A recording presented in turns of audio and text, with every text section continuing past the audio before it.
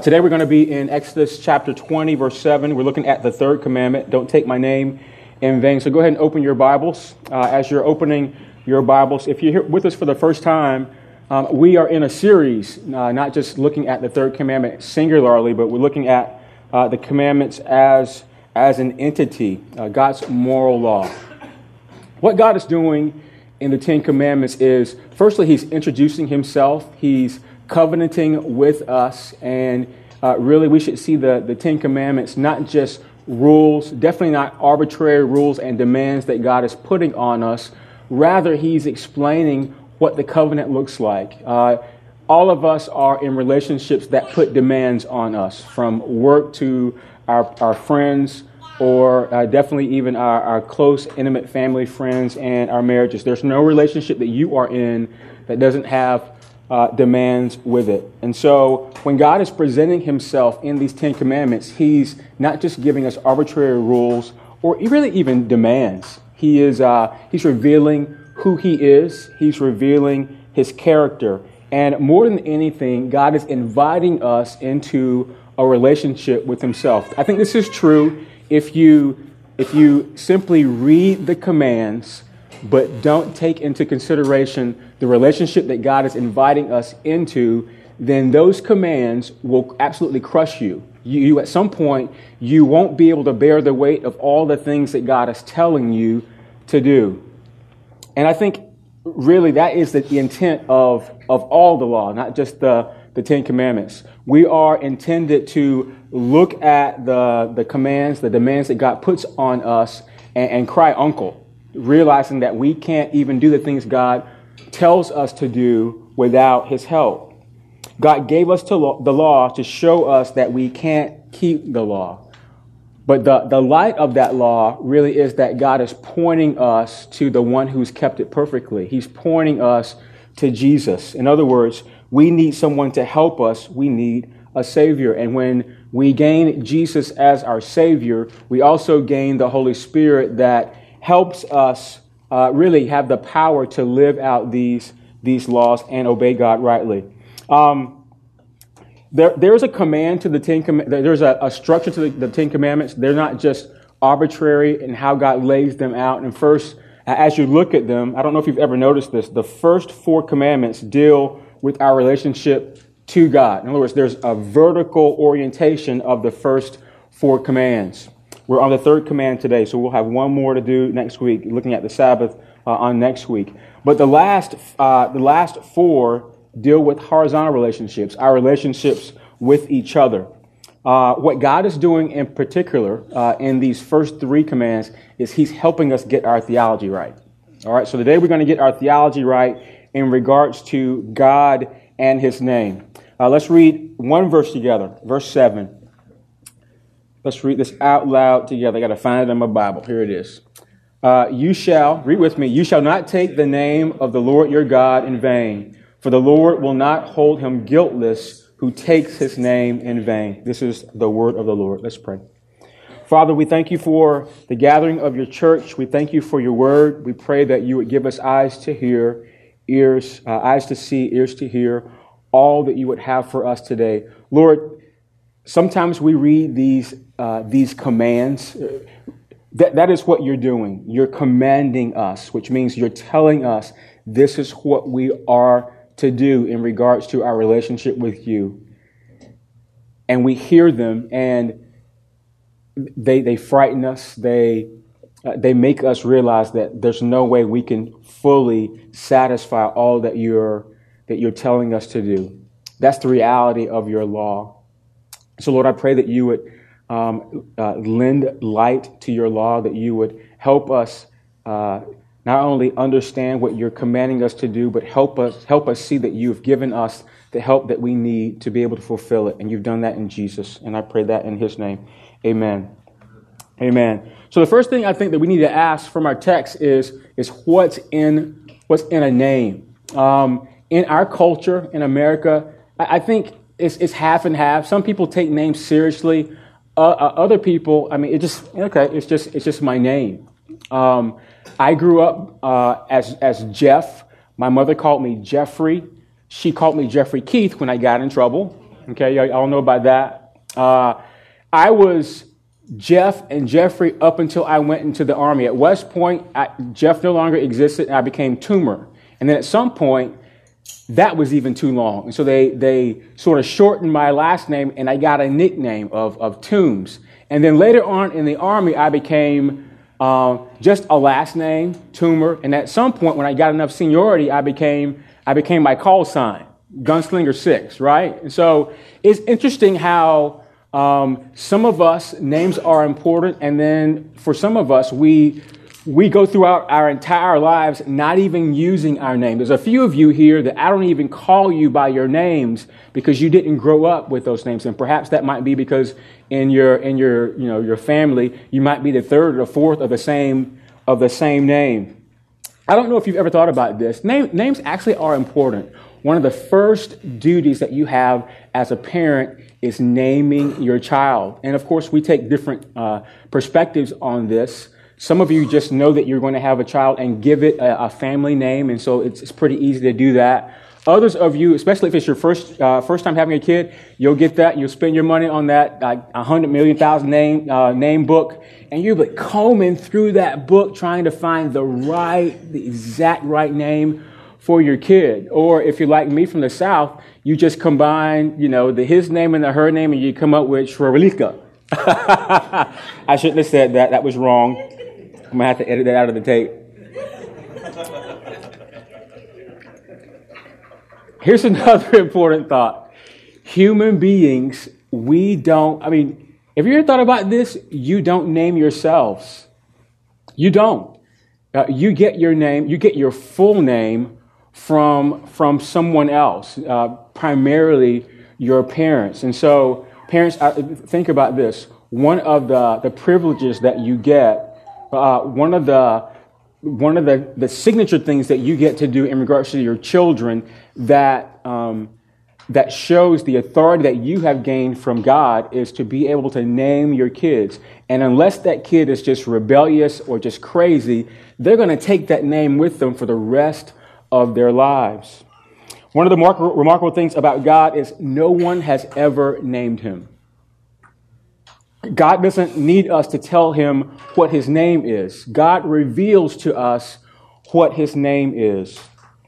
We don't tell him who he is. He tells us. God maintains his own exclusive naming rights. And this really is a sign of God's sovereign authority. It also means that God's name, because he can decide it and tell us what it is, it's above every other name of anyone that's ever been mentioned. And that really is what this third commandment, gets after. The third commandment defends the honor of God's name. I think today, especially in the modern church, we've reduced this command to a cussing issue. I mean, haven't we? If I don't take the Lord's name in vain, then I'm not violating this command. And of course, I'm saying it's good not to cuss. It's good not to do that. We're going to talk about that in a couple seconds, and I'm going to step on a couple of your toes. James tells us that one of the most powerful organs in our body is our tongue. With our tongue, we can build up and tear down. With our tongue, we can bless and curse. And he says that ought not to be so. So what comes out of your mouth is very important. But what this command is offering us to consider is something that's a whole bunch deeper. The command is directed not at our mouth, but at our heart. And here's what God is saying. If I can get your heart, I'm also going to get your mouth. Why? Because we live from our heart. When you're cussing, you're not cussing from here. You're not cussing because of the external things that happen in your life. You're cussing because of what's going on in here. So what does it mean to take God's name in vain? The Hebrew word vain means empty, to be without substance, to be worthless. And so the prohibition that God is giving us in this command in regards to using the divine name is don't use it in a way that it lacks vitality, reality, or substance. He's simply saying, don't misuse my name. I don't know why God chose to give us this command in the third person, but he does. In the first two, he's like, I'm talking. In the third one, he's like, takes a step back and says, hey, this is, y'all know who God is, right? Don't take his name in vain.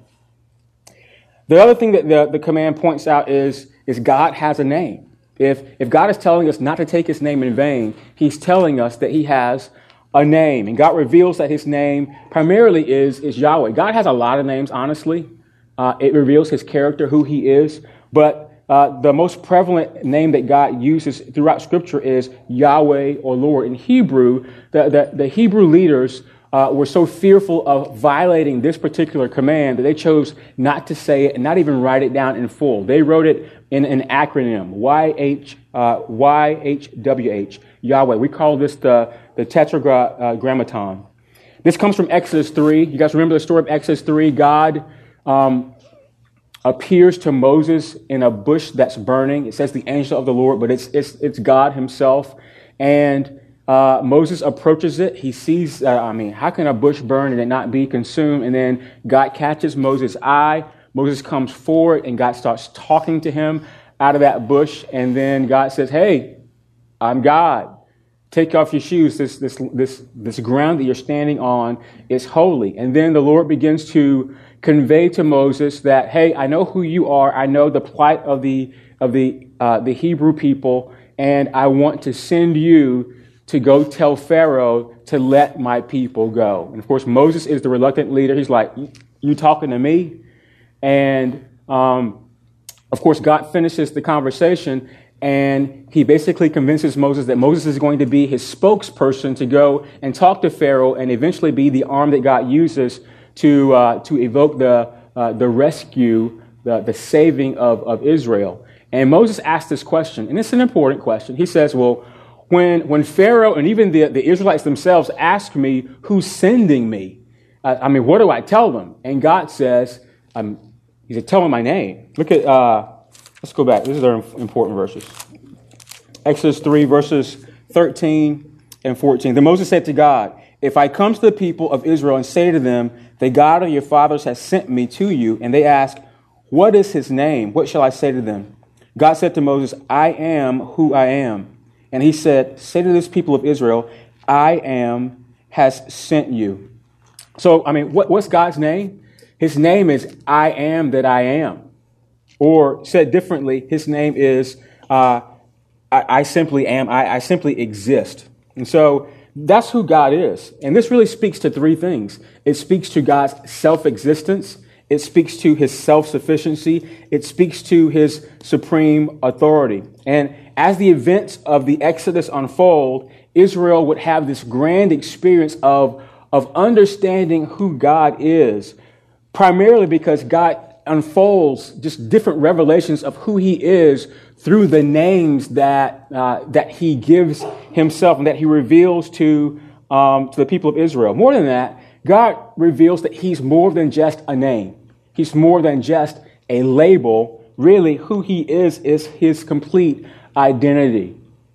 It speaks of several things. Firstly, God's name speaks to his nature and his person. The psalmist says, O Lord, our Lord, how majestic is your name in all the earth. Jesus is praying in John 17, and he's praying to God the Father, and he's teaching about God's name. He says, I made known to them your name, and I will continue to make it known, that the love which you have loved me may be in them and I in them. We learn about God's name in the saving work of Jesus. In John chapter 1, verse 12, the gospel writer John says, but to all who did receive him, who believed in his name, he gave the right to become children of God. And we also learn about the name of God through the power that he exerts. Acts chapter 3, verse 6.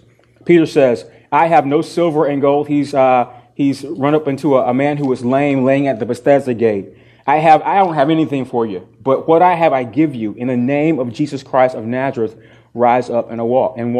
And so in a sense, this is what the Bible is conveying to us about the name of God. It's impossible to separate who God is from his name. His name embodies all that he is. And so let's dive in and unpack this commandment. What do we do?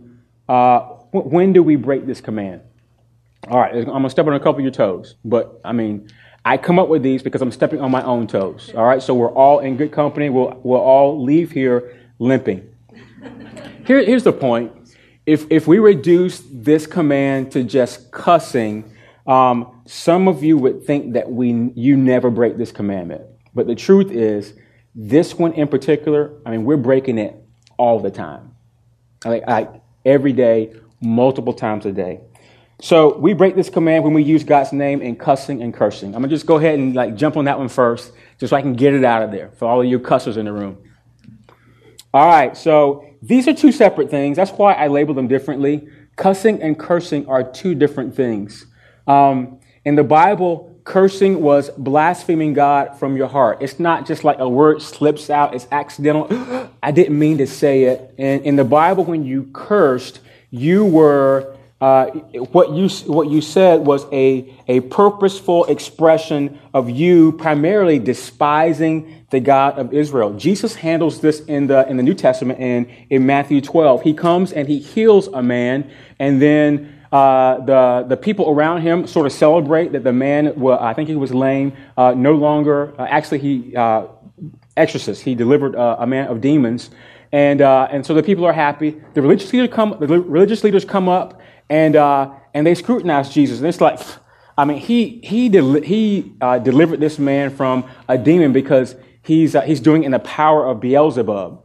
And Jesus steps in and he's like, all right, check it out. You can say anything you want to say about the Son of Man, but when you attribute blasphemous words to the Holy Spirit of God, who is the one that did the actual healing of the man, then you step too far, and God absolutely will not forgive you of those kinds of things. And so Jesus, he just jumped in on that. That's cursing. I think it's fair to say in modern day cussing, most of us aren't intending to blaspheme God. Isn't that true? We cuss mostly because it's just the vernacular of our day. I shouldn't say just. We're still being lax about it. But one of the ways, one of the reasons why we cuss is we're lazy. We're lazy with our words. Sometimes we want to spice up our words a little bit by throwing in a GD or SH, that word. We just want to spice things up, and we just use those words. Sometimes we're trying to express our own shock or surprise or maybe even our anger. But again, these things are coming out of our heart. They're not just in our head, and the situation is definitely not making us do what we do when those words come out of our mouth. I think this is the thing we need to see. As Christians, and this is me saying this, not a scholar. I think cussing is really, it has the same root as cursing. And this is why. Profanity is not just vulgar words, but what it ultimately says is that God is worthless. It goes back to that word vain. What we're saying is that God is empty. He's an empty topic. He doesn't matter.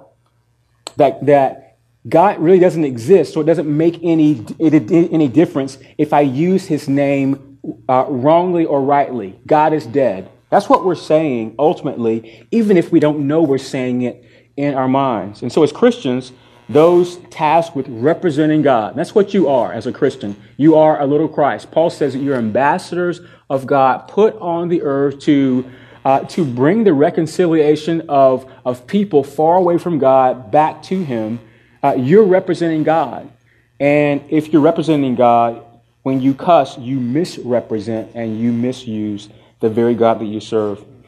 So when we break this commandment, we use God's name in vain by cussing and cursing. We also do it when we use God's name lightly. This has several applications, but this is like a step down from cussing and cursing. That's what I call it. You ever said hell, geez, OMG, oh my gosh, Jesus. Y'all ever say those kind of words? And of course, we're saying those kind of things as expressions. We're like flavoring up our talk when we do that. You ever stub your toe on a table and just blurt out whatever you blurt out when you do that?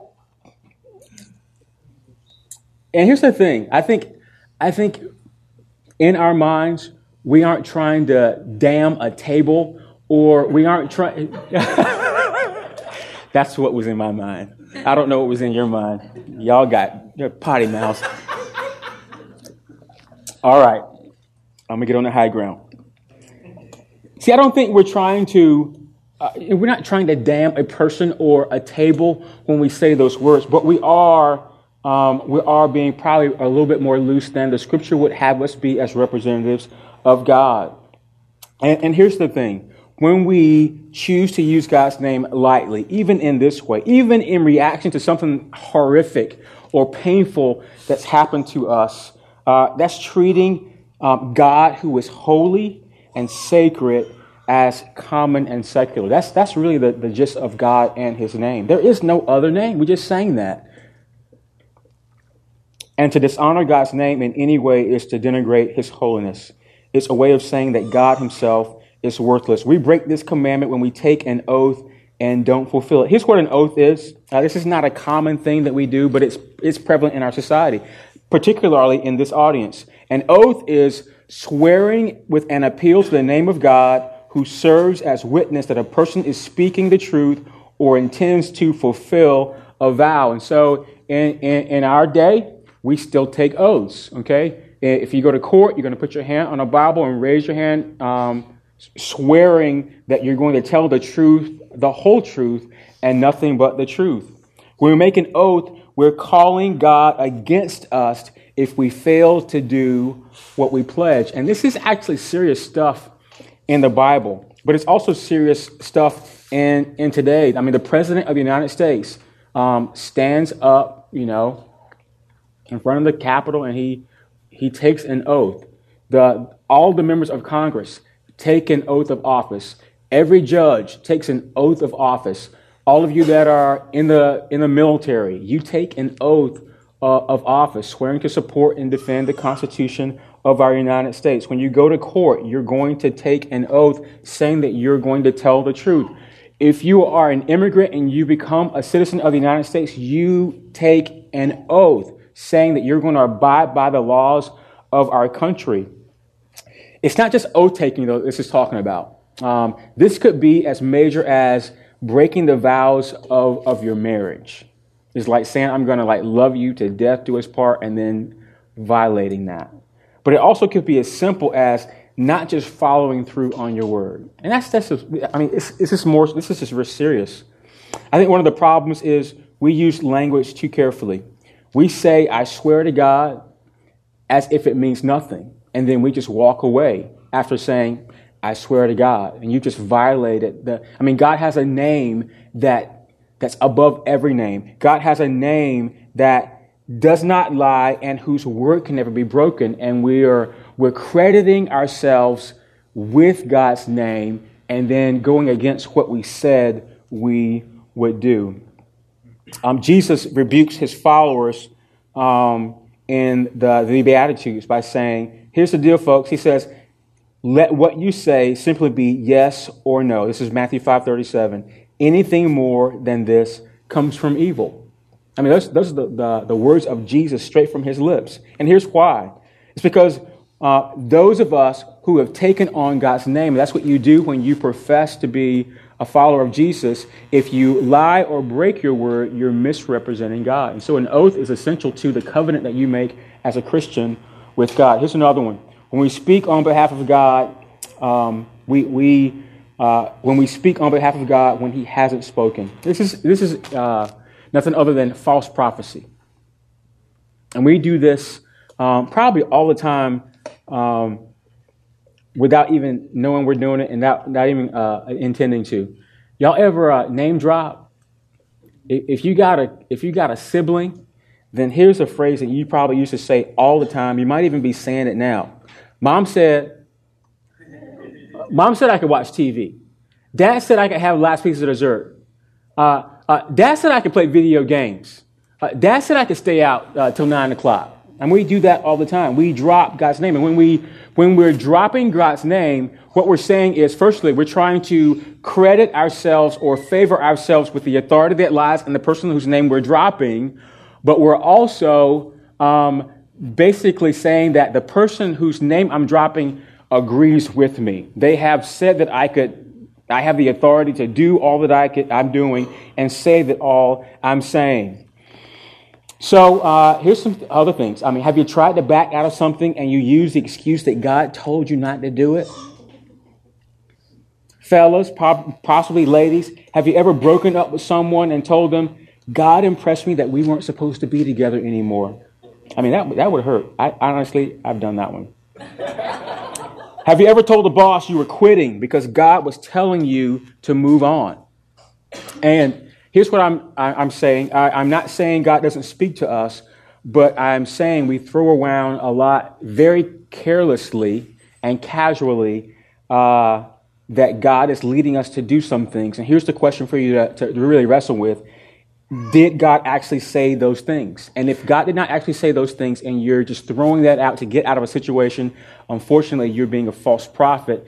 Check it out in the New Testament. God, he jacked some false prophets up. He killed them.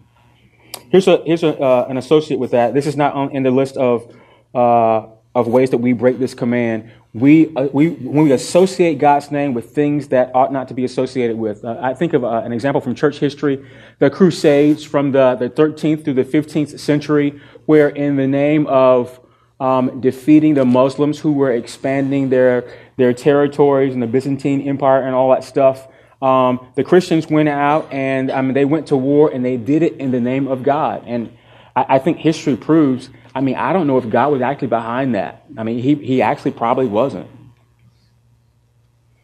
I think one of the ways that we do this today is we attach God's name to political parties, to ideologies, and to our lifestyle. God is absolutely a Republican because of right? We attribute our cause, our leanings, and our desires to God and say that God definitely is the way that we are because we are that way. And I think that's to use God's name in vain. We break this command when we make a bunch of rules in God's name. And I think Christians are really good at this. And this is one of the things that Jesus rebuked the Pharisees for harshly. They were a group of people that kept the law better than most. They went above the tithe. They exceeded the laws more than the commonplace person. And yet, we know from the New Testament that the Pharisees totally missed the person of God in the form of Jesus Christ. Rather than trusting in the gospel for our righteousness, when we do this, we live and preach to the world a checklist of things that you can do or don't do to gain God's favor. But I think in and of itself, that misrepresents God. We break this command when we slap God's name on merchandise. If I were God, this is what I would promote on TV and commercials every other minute. Thou shalt be very careful before putting my name on a t-shirt or a bumper sticker. Have y'all seen this bumper sticker? God is my co-pilot. Y'all seen that one? Don't put that bumper sticker on your car if you're going to speed, drive recklessly or carelessly, and misrepresent God. Because the question that I have whenever I see that bumper sticker is, are you really following Jesus that closely? Because your driving would say otherwise. Have you ever seen the t-shirt, Jesus is my homeboy? Google that. It's this funny look. It's like a Carlton Banks kind of a Jesus figure. What are we saying when we put that on a t-shirt and actually wear it around? I think, some people are doing it because they're trying to be funny. Some of them are just trying to show in a fun, probably non-threatening way, perhaps that they're even following Jesus. How about this one? Air Jesus, the ultimate high. Google it. Just Google Air Jesus. Look at the images. It's just hilarious, the things that we come up with. I'm being light here, but here's the point. Sometimes we advertise and we use God's name, and I think that it violates this command. We're misrepresenting who God is. We break this command when we openly live in sin, even after taking on God's name. When you become a Christian, you literally become a little Christ. Paul calls us ambassadors, and we are folks that God uses to reconcile the world to himself.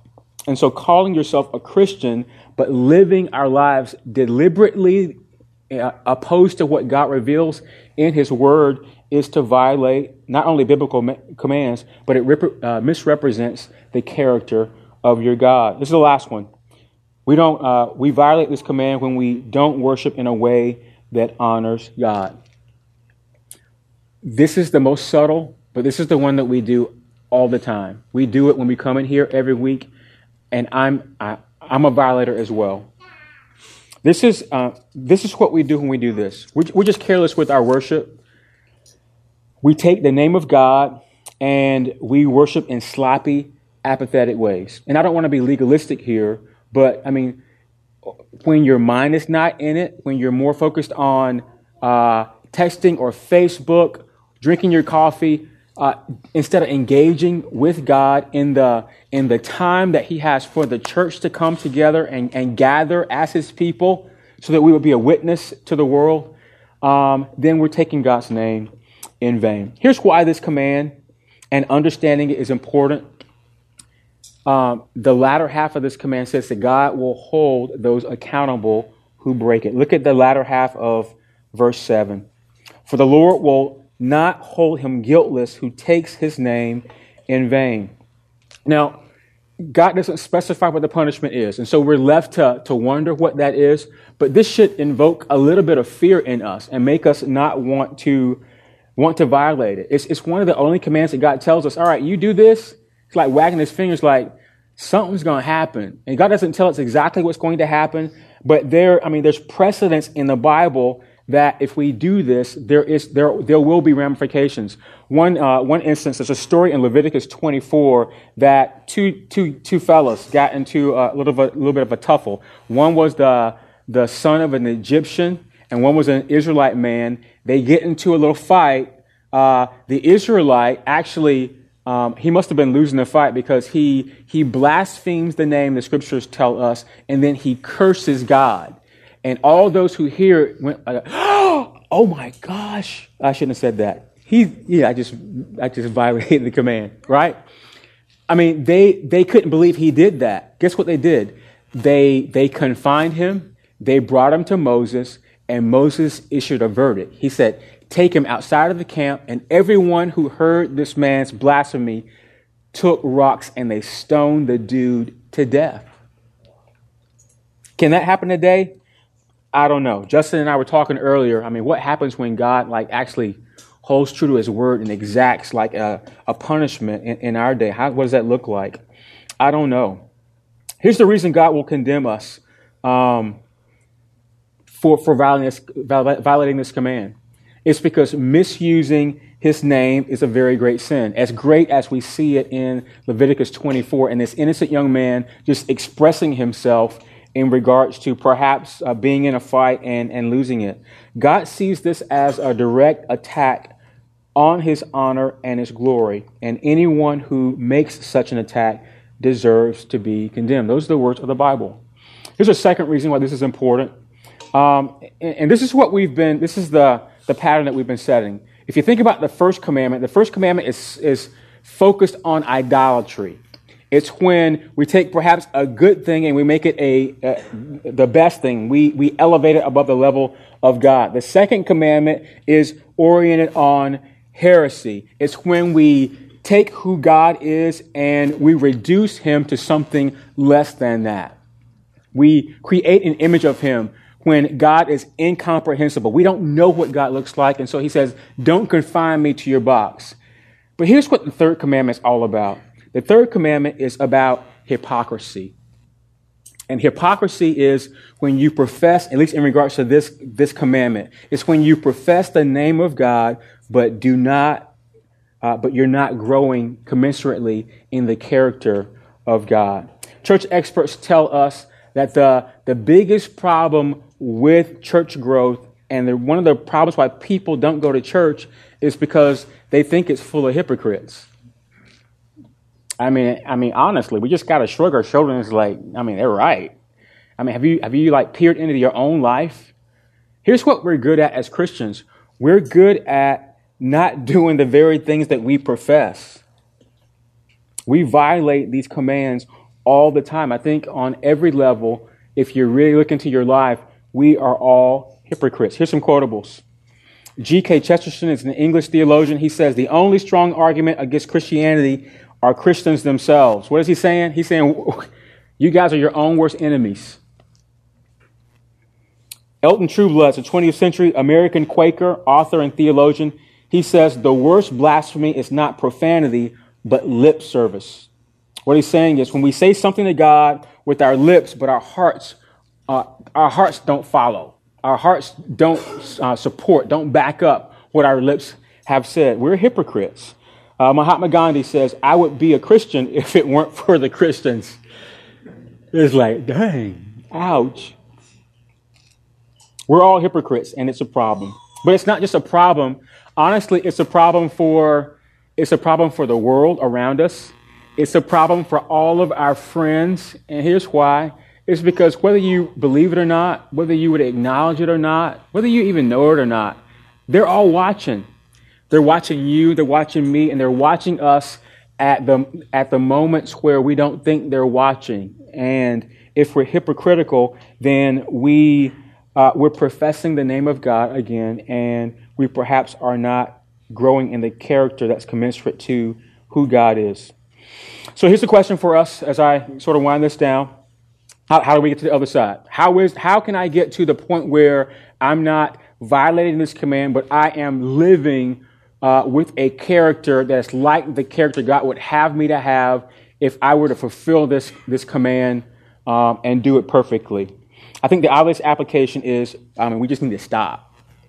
We need to stop misusing God's name. And in a sense, we can do that. The same way that you've somehow taught yourselves to do that whole list of things, part of it's our culture, and we've learned to do that in the culture, but Christians, we're a world inside of a world. We're a culture inside of the culture. In fact, we're to be set aside a little bit, peeking into the culture to infect it with salt and light, but then coming back out because God has made us, He's made us separate. At the same time, we have to admit, we need some help. There's some things about just stopping this command that we just can't do without some help. So here's a positive application or a positive way of saying it. We need to take God's name seriously, and we can do that. So instead of just stopping, we do need to do something positive, and that's to take God's name seriously. God makes provision for both of these in Jesus. Why? Because Jesus has the name above all names. God sends Jesus to live amongst us. God sends Jesus to live like us. And Jesus is the only man who's ever lived on the earth who actually has never taken God's name in vain. And Jesus goes to the cross, and Jesus takes on your name. What's your name? Guilty, condemned, breaker of the third commandment and all the other commandments, and we do it all the time. And he exchanges our name for his name. He gives us his name. What's his name? Guiltless, perfect, lover of God, one who says those things that come out of his mouth, but they represent the character of God in his heart. That's what Jesus says to us in regards to this command. One of my favorite passages in Scripture is what Paul wrote about Jesus in Philippians chapter 2, verse 5 through 9. And we'll conclude with these words. Paul says, "Have this mind among yourselves, which is yours in Christ Jesus, who though he was in the form of God, did not count equality with God a thing to be grasped, but emptied himself by taking the form of a servant, being born in the likeness of men, and being found in human form, he humbled himself by becoming obedient to the point of death, even death on a cross. Therefore, God has highly exalted him and bestowed on him the name that's above every name, so that at the name of Jesus, every knee should bow in heaven and on earth and under the earth, and every tongue confess that Jesus Christ is Lord, to the glory of God the Father." How do we stop misusing God's name? I think we have to firstly, with everything, the way that we grow is through repentance and faith. God has given us the means, the provision through Jesus to confess our sin. And the Bible says that he's faithful and just to forgive us and to purify us. He's going to wash out your potty mouth, not with soap. Anybody's parents actually do that? Oh, you deserved it. I'm just kidding, Glenn. Right. He comes and he purifies us and and he cleanses us so that we are no longer like ourselves, but we're more like him. God is forever pressing us to be conformed to his image. And so we have the provision through Jesus to really ask for forgiveness. But we look to Jesus because he's the Savior that comes and he rescues us. So in all the ways, in that long list of things that, you've tried, but you just can't stop doing this one thing, then you look to Jesus and you say, Lord, I need help. Help me. Send the Holy Spirit to help me and remind me when I'm close to saying this, when I'm close to doing this that would violate you and your name, that God would come, the Holy Spirit would make you aware of your actions, and he would provide you a way of escape. That's really how change happens. But this is what we also do. We take God's name seriously. We look to Jesus. And we do this in these ways. We realize that as Christians, we bear the very name of Jesus Christ. It was by calling on the name of Jesus that you were saved. As Christians, we receive Jesus' name upon becoming in fellowship with the church. When you're baptized in the name of the Father, the Son, and the Holy Spirit. When we carry the name of Jesus as Christians, God has a personal stake in our ongoing spiritual progress. Here's what the Bible says in 1 Corinthians 6. It says, you were washed, you were sanctified, you were justified in the name of the Lord Jesus. Lastly, the very name of Jesus is associated with everything we do. Our reputation, our reflection, it basically is his reputation shining through all that we do. We should make it our aim to honor his name. I'll finish with this. Colossians 3:17 says, and whatever you do, whether in word or deed, do it all in the name of the Lord Jesus, giving thanks to God the Father through him. Let's pray. Lord, we honor your name. In the Old Testament, you called yourself Elohim.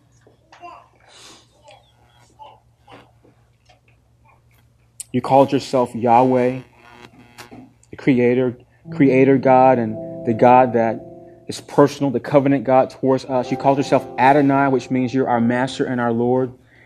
In the New Testament, you tell us that your name is, again, Lord Kyrios.